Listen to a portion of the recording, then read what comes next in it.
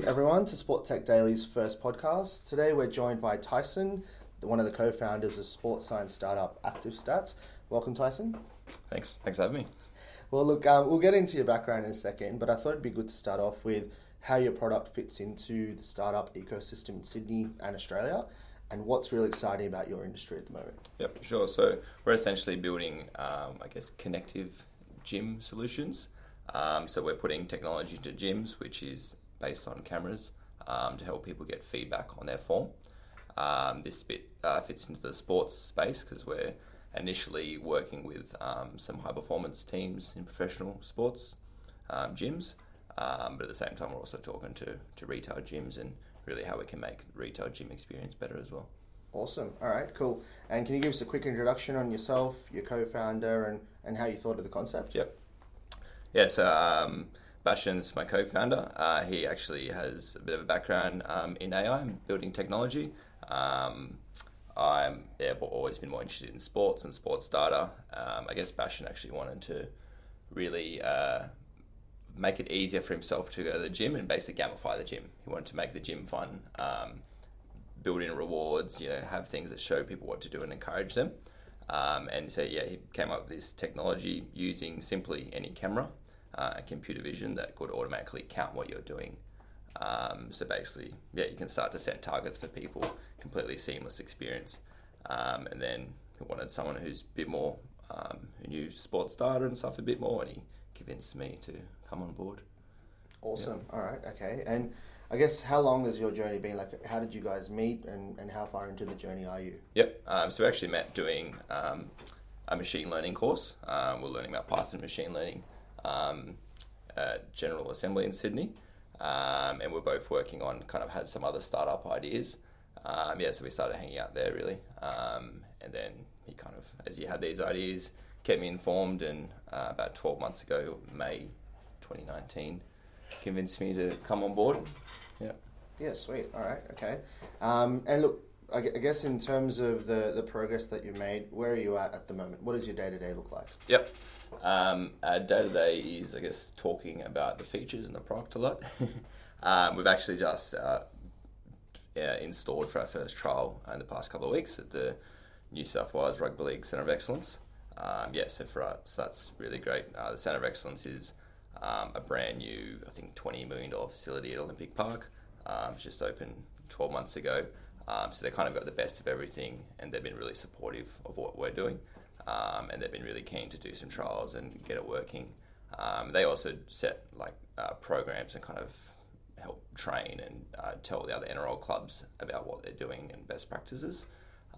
So we can really, with them, build the use cases and show people why they should be using this camera technology in the gym. Then that's a really good place for us to be. Yeah. Awesome. All right. Well, look, it sounds like you've made a lot of progress, especially in the last 6 months or so. What has been, I guess, one of your main challenges, or was there anything that you underestimated when you started? So I guess there's always challenges. I think the thing we say all the time is a startup is like a roller coaster.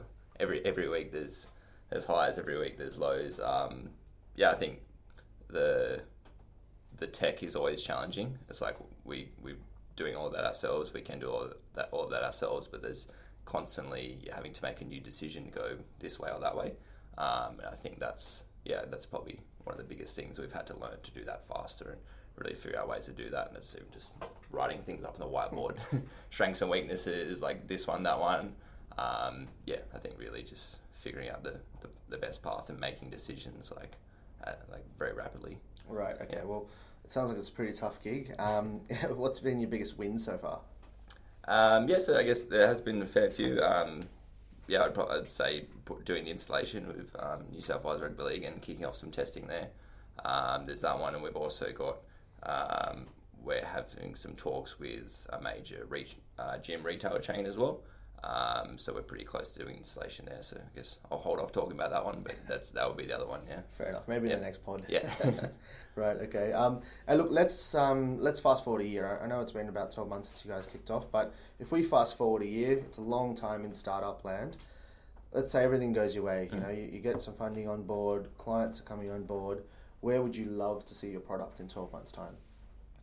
Where would we love to see the product? I think I'd love to see it in gyms all around Australia in 12 months' time, so retail and sports gyms. Yeah, I went to a different state and visited a gym to see people using there is what we'd love.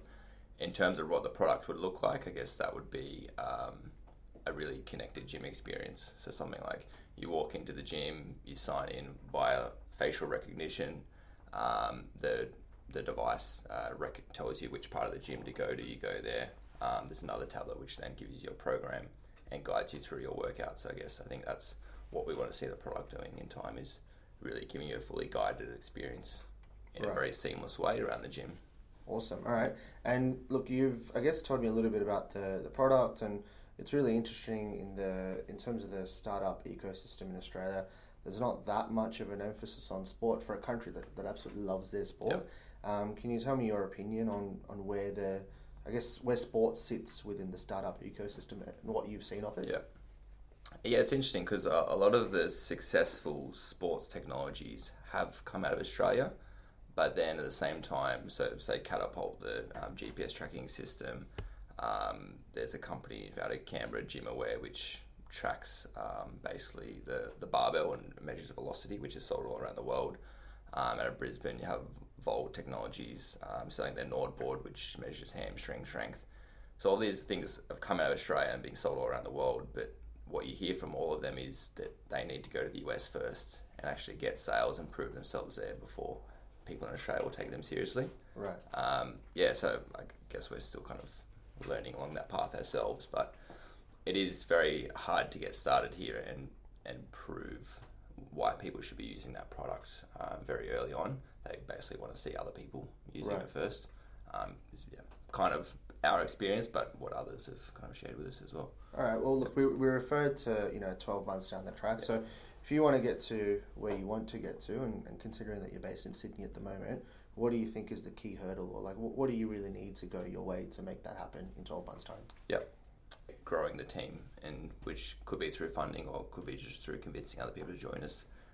If we want to really get it like rolling out nationally wide, that would be the challenge.